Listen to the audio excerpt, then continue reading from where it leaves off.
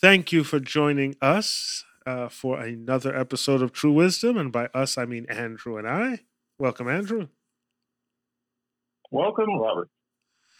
And if this is your first time to the podcast, we welcome you. We want to have a very, very short talk on Bible principles. How many Bible principles would you say there are, Andrew? I would argue that it is not a finite number, right? The Bible principles outline the wisdom of God to us, at least the wisdom of God that we're expected to be able to understand as finite beings. I think that's innumerable. Who by searching can find out God, the scripture says. So there are lots and lots and lots of principles that I've heard expressed or have seen expressed or have studied and discovered. So I don't know that we can assign a number to it. All right. But we do have a theme verse. And what's that? Yes, we do. Our theme verse is Proverbs 9 and 10. Okay. Of course, I will get to it in 1 second. Yeah, it's not memorized yet? Oh, well, sort of, but it's like I'm always nervous about borking it. Misquoting text. Yeah. Yeah, there's certain texts that I have memorized kind of more fully, but then there are other texts that I'm just more nervous about. I don't know. Give instruction to a wise man, and he will be yet wiser. Teach a just man, and he will increase in learning.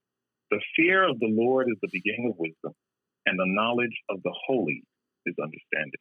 Proverbs 9 and 10. Excellent. I believe it is my turn to pray to start. Dear Lord, we thank you for this day, this opportunity to have this podcast to reach others with your word. This is really just an encouragement for everyone to study for themselves. And we pray that whatever we say will bring glory and honor to your name. Amen. Amen. So, what is the topic for today?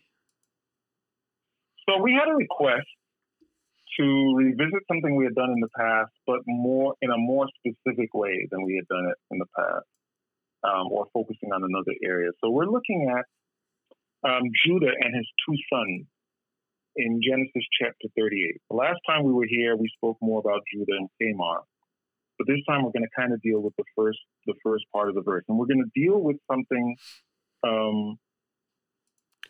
We're going to deal with how do you derive principles and instruction when there's a lot of unknown.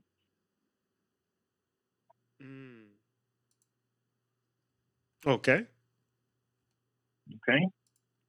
And so we're going to deal with verses 1 through 10 of Genesis 38. Genesis 38. 1, okay. 38. 1 through 10. It's pretty straightforward. And it came to pass at that time that Judah went down from his brethren and turned in to a certain Adulamite, whose name was Hira. And Judah saw there a daughter of a certain Canaanite, whose name was Shua, and he took her and went in unto her. And she conceived and bare a son, and he called his name And she conceived again and bare a son, and she called his name Onan. And she yet again conceived and bare a son, and called his name Shelah, and he was at Chezib when she bare him. And okay. Let's take a second. So we have some information here. It says, and it came to pass at that time that Judah went down. What time are we discussing? We would have to go back to 37. Mm-hmm. Yes, we would. Oh, this is right after they sold Joseph into slavery. Yes. Oy. Correct. So right at that time, Judah separates himself from his brethren. It doesn't say why, but remember, in chapter 37, we learned that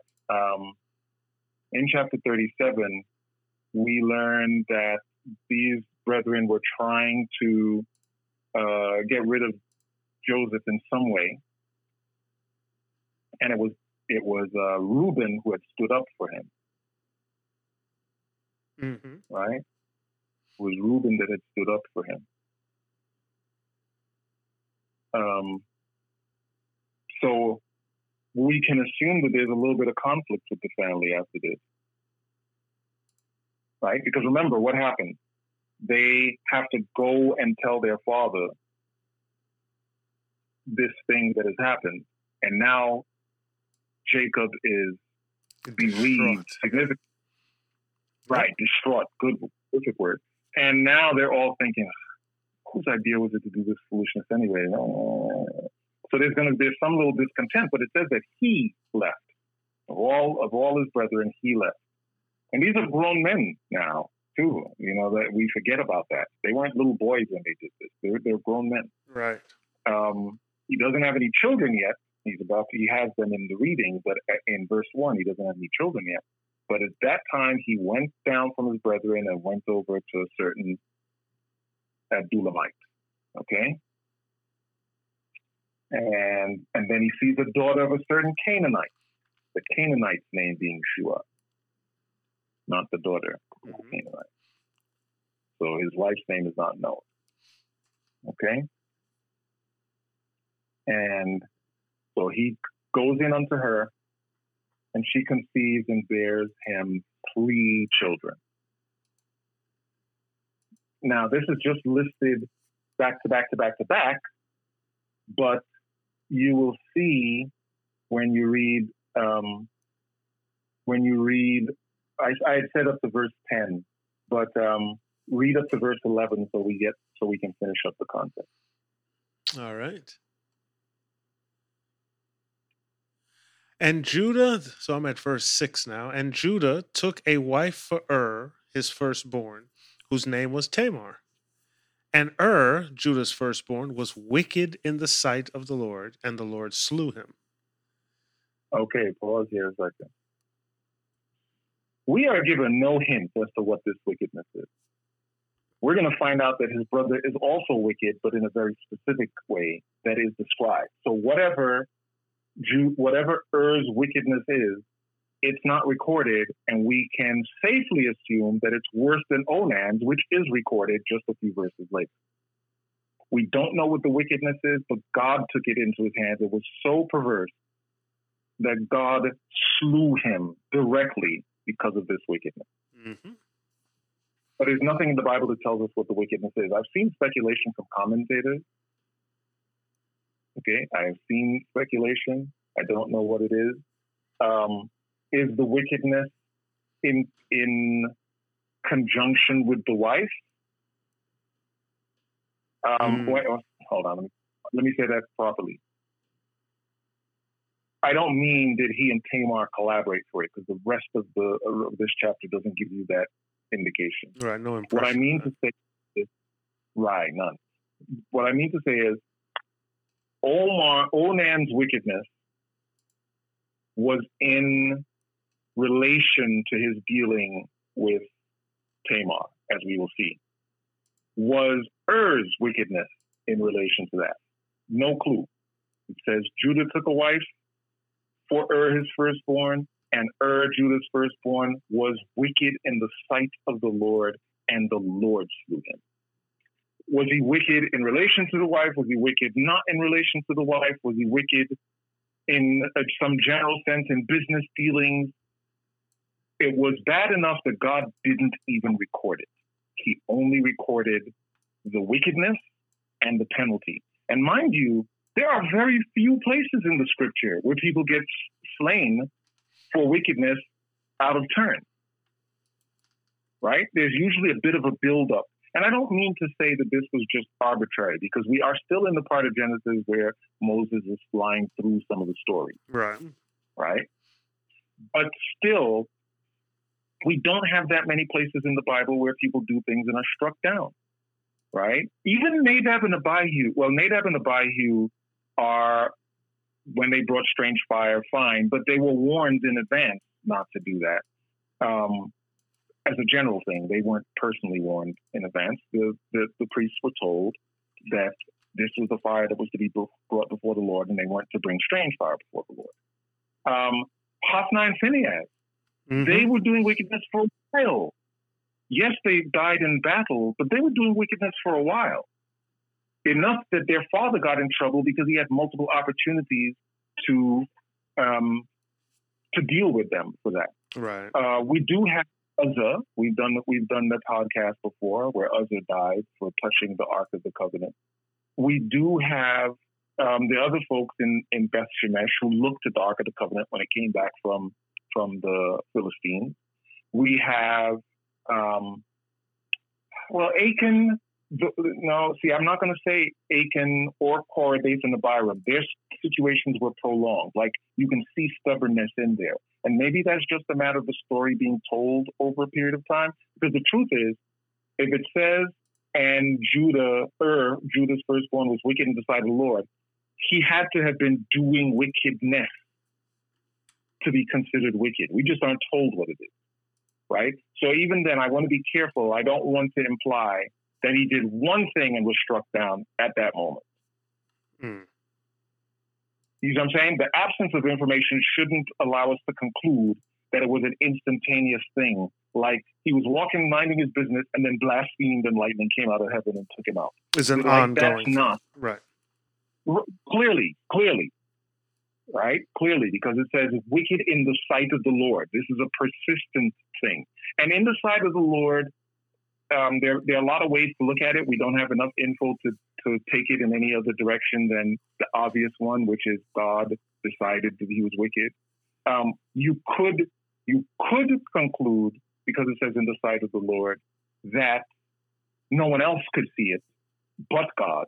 But that's not safe to say, because when you look through the kings of Israel and they talk about wicked kings, they sometimes refer to them as wicked in the sight of the Lord. And those kings are doing wickedness publicly. Right? So you don't want to, there isn't enough to support the idea that it was secret wickedness and he was just manifesting this good face over here, but he was secretly doing wicked. The fact of the matter is, God deemed that it was wicked and God dealt with it. And it was so egregious in a certain way that it's not mentioned, right? And that's the stunning part. The only good thing for us in this story is that in this whole chapter, there's so many people doing dirty things in this chapter. The fact that that's the only one that's not outlined indicates that it's worse than the others. If this story alone, if this story was just him, if we'd done 5 verses and it said was wicked in the sight of the Lord and the Lord slew him, and then it just went on with some other stuff, you could say, well, maybe it's just that Moses is moving quickly here and so it doesn't get into it. Or maybe the brethren he's telling it to know about it because it's in their family tree only a couple of generations and maybe they know, right? You could say those things. But the problem is he's about to disclose Onan's sin. And then he's going to say what Judah did, and then he's going to say what Tamar did. So the fact that he won't say the first one, but says the other 3, it's something that God chose not to record. And we don't even get good reason for why. Good reason. We don't have a good understanding of why. I don't want to say good reason like God owes us a reason for doing it. I want to say that there isn't a hint given as to what it is, but it's wicked enough that God said, nope, he has to be dealt with right away, A, and B, I don't need to record it. It could be that his wickedness wasn't the cause of anything. It's just wickedness. It's more as if it doesn't move the story along for you to know what it was. You just have to accept the fact that he was wicked enough to strike down. Sure, that's a perspective, but it could have said fought wickedly in his heart. You said, like, more details could be given. It's interesting to me that God chooses not to give details here. Like, that means something, right? Because we have stories all throughout the Bible where the way a person thinks is signaled is singled out for being problematic. We had Haman and his wicked thoughts that were singled out, right? We had different people who blasphemed in their heart. We have all of these stories. We have the book of Job, which Moses also writes, right? We understand that that's the first book that he wrote of Scripture. We have that, and you can see where people's thought processes are shown to be in error. But here, is wicked in the sight of the Lord, and the Lord slew him. And the commentators are all over the place on that wickedness and what it was and how it was. And there's no time associated with this. So we don't know how long he was in that state of wickedness before the Lord slew him. But or when it started, right? He's obviously old enough to be married. Right. But they haven't had a child yet.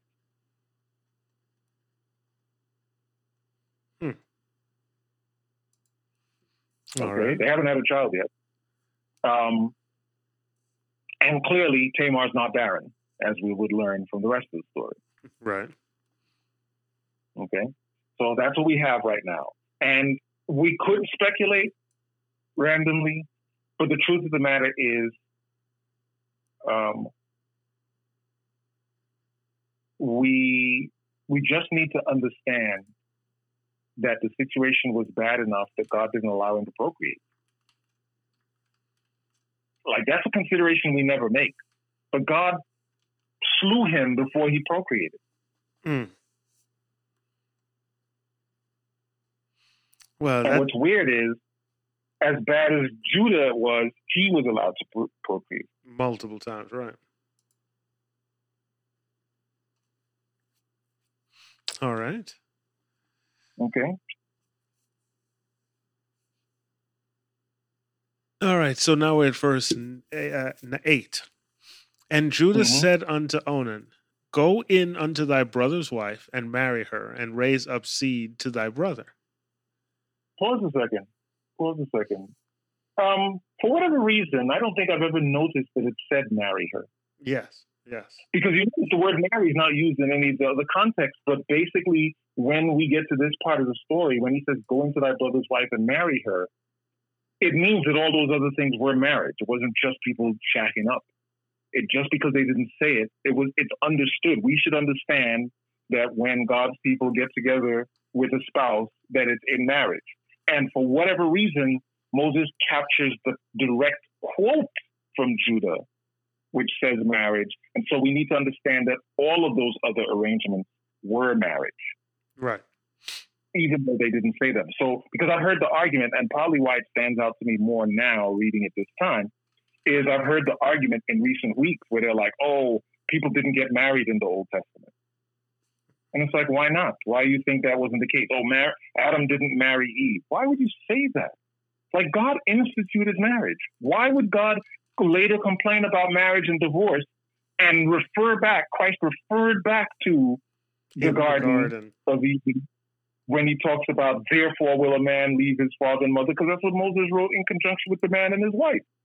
So why would God, at a time where he could establish a foundation for this behavior, not do it because you don't see the word marriage? It is true that we don't want to just read lines into everything, that we don't want to just randomly put our own thoughts into that, but we should assume safely when going through the Word of God that wherever God is involved in a process, the process is done in the most righteous way possible. So if God puts a man and a woman together, whether it be Adam and Eve or Isaac and Rebekah, it's marriage that's going to be involved because he's the one who established marriage. Yeah, and it is a foretelling of our relationship with him. So there is a rightness to it. Yeah, absolutely. Okay. So in verse 9, and Onan knew that the seed should not be his, And it came to, that's interesting. I always read it as would not be his, not should not be his. I'm wondering, is there a difference in that? Let me finish it. And Onan knew that Okay. the seed should not be his. And it came to pass when he went in unto his brother's wife that he spilled it on the ground, lest that he should give seed to his brother. So that's a good question. Why would they say should not be hid versus would not? Well, until he gets a child, like if he had in fact impregnated her, then that seed would not be his. Right. But what they're saying is he knows that if he goes through with it, it will not be his. And in older English, they would say that as should not be. It was designed that not end up being his. Because that's how that works. When the situation that's outlined here occurs, whenever a child dies, whenever a man dies without procreating, so that his name would now be dissolved in the earth, his brother, who obviously has to be unmarried, can't be the married brother, the first unmarried male relative would marry the wife and then have children towards the first son. Yeah. Right. And the first child that comes of that union is essentially the brother's child. And all subsequent children are his child, right? So the deceased would get that first child that comes with that union, and subsequent children of that union would be to the person who came and interceded in that spot. That's how that process worked, right? And we see that in the Boaz and Ruth story, exactly. Because was it raise up seed unto Elimelech? Right, and that's when the cousin bowed out. Correct. Now, what's interesting about that is that even though technically it raises up seed to Elimelech, the rest of the way of the story, they only mention Boaz. And when we look through the genealogy, they only mention Boaz. Mm-hmm. They never make reference to it again. So, and that's the only instance in the Bible that we see it recorded. These are the two places. Successful in the Boaz and Ruth scenario, and failure here in the Onan and Tamar scenario.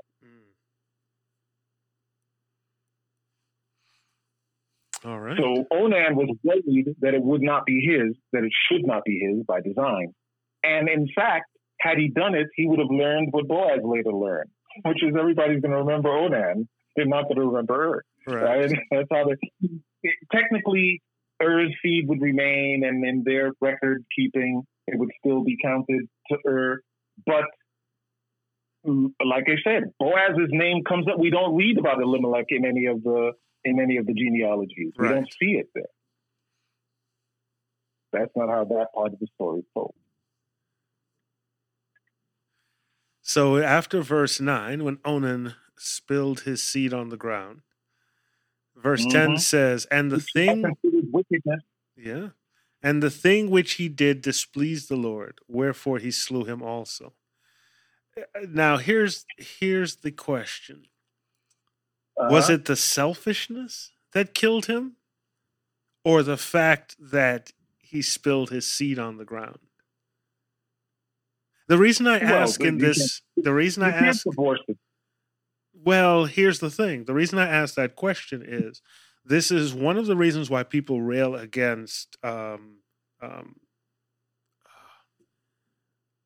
contraception. Contraceptives is that you should never at any point spill life-giving bodily fluids on the ground. And I have heard that argument. That's why contraceptives, condoms, those things are wrong, even among married people. Yeah, okay. But so, fine.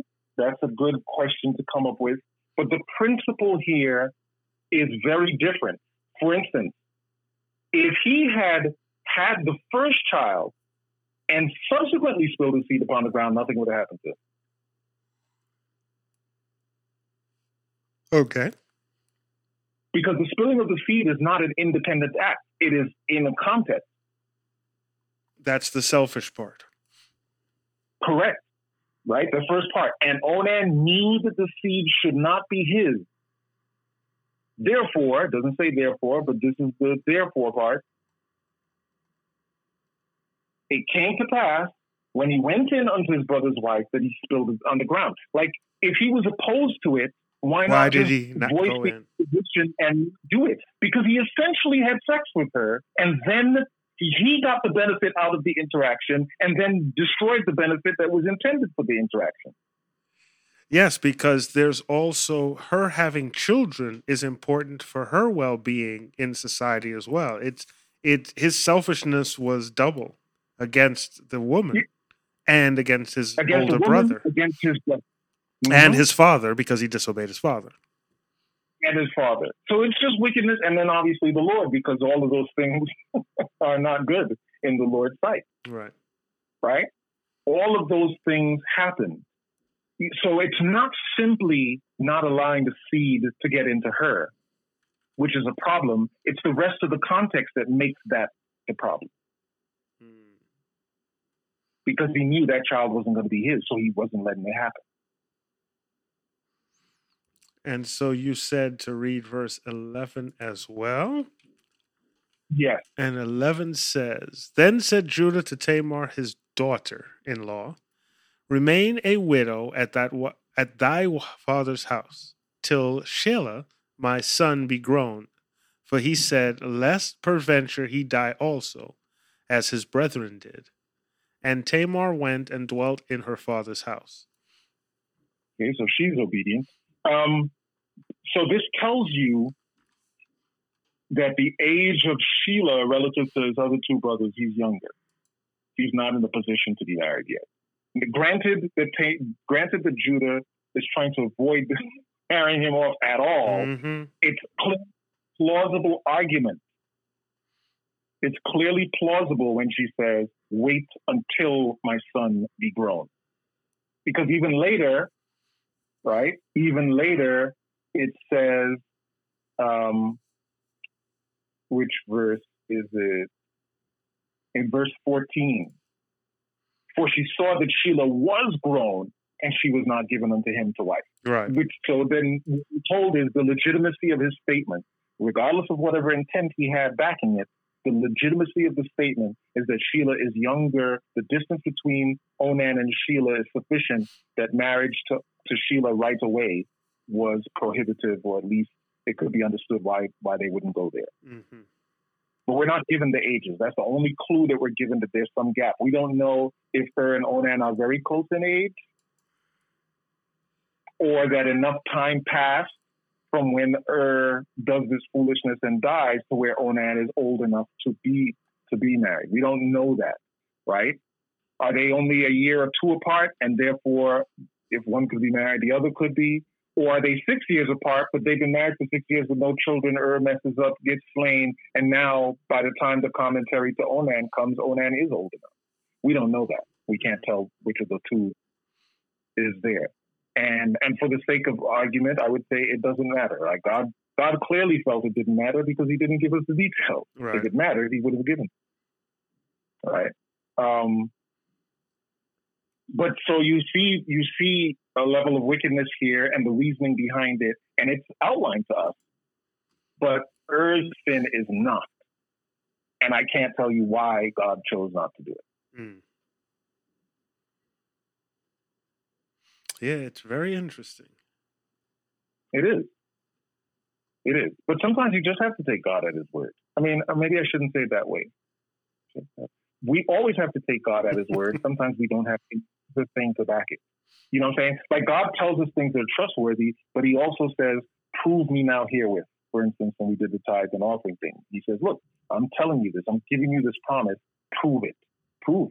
Show me that you believe, and I'll show you that it works. Right? Here's a promise. But sometimes he just says, this is the answer, this is the situation, and you're not left with anything else to work with but what he said. Right. All right. Okay. Now, when we read things like that, and of course, when you're having discussions and arguments with people about scripture, they'll point to things like that and say, see, you don't even know, you don't even understand this and that, the other. Yeah, that's true, but that's not how we read scripture. You know what I'm saying? You don't go looking around for the hardest things to deal with. There's plenty of the Bible that is fully explained. And as you grow in your relationship with God and you have all these fully explained pieces, when you come to these pieces that are not explained, you can trust God to reveal that stuff to you later. And say, you say, look, I look at all the record of Genesis and Exodus, and this is the one story in Genesis where I'm not sure what you used as a metric for his behavior. I shouldn't say that either. We do know what God used. He hasn't told us what the violation was.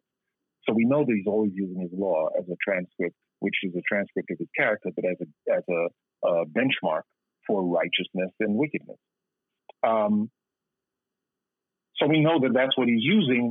He didn't give us enough details to conclude for ourselves or support his verdict. But this is where we have to say, Lord, I see every other time you rendered it, you were right on point. I trust you in this case, just like those other times.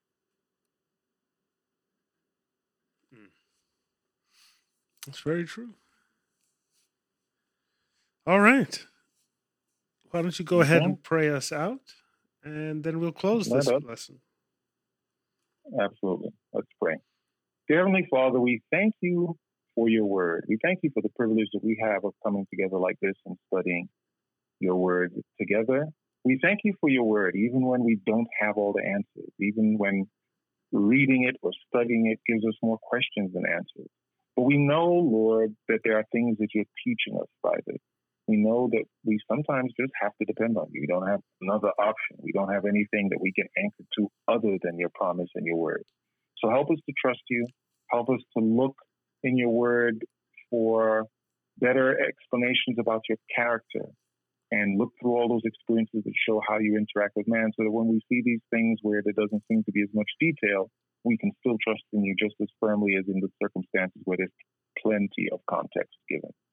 Forgive us of our sins, Lord, and cleanse us from all unrighteousness, and please be with our ministry here. We pray this in Jesus' name. Amen. Amen. Well, if this is not the third and fourth time that you've heard this podcast, we'd like you to go back and take a look. We have over 150 podcasts about the Bible, and you can find them all at truewisdom.buzzsprout.com, or go to our website, truewisdom.info. Our email address is info@truewisdom.info. And you could also reach us on Twitter at truewisdom_pod. And if you need some more in-depth Bible study, maybe 150 episodes isn't good enough for you. You need to know more about the Bible. Andrew also has his podcast available at Rightly Divide the Word of Truth at BibleStudy.asbzone.com. We've got a lot of podcasts there. And we get into many of the same lessons that are here. So we don't do as many stories necessarily, but we cover all of the same themes. We get into detail about the principles of Bible study. And basically, it's another way for you to get in-depth study in the Word of God. We thank you for listening, and we pray you will be blessed.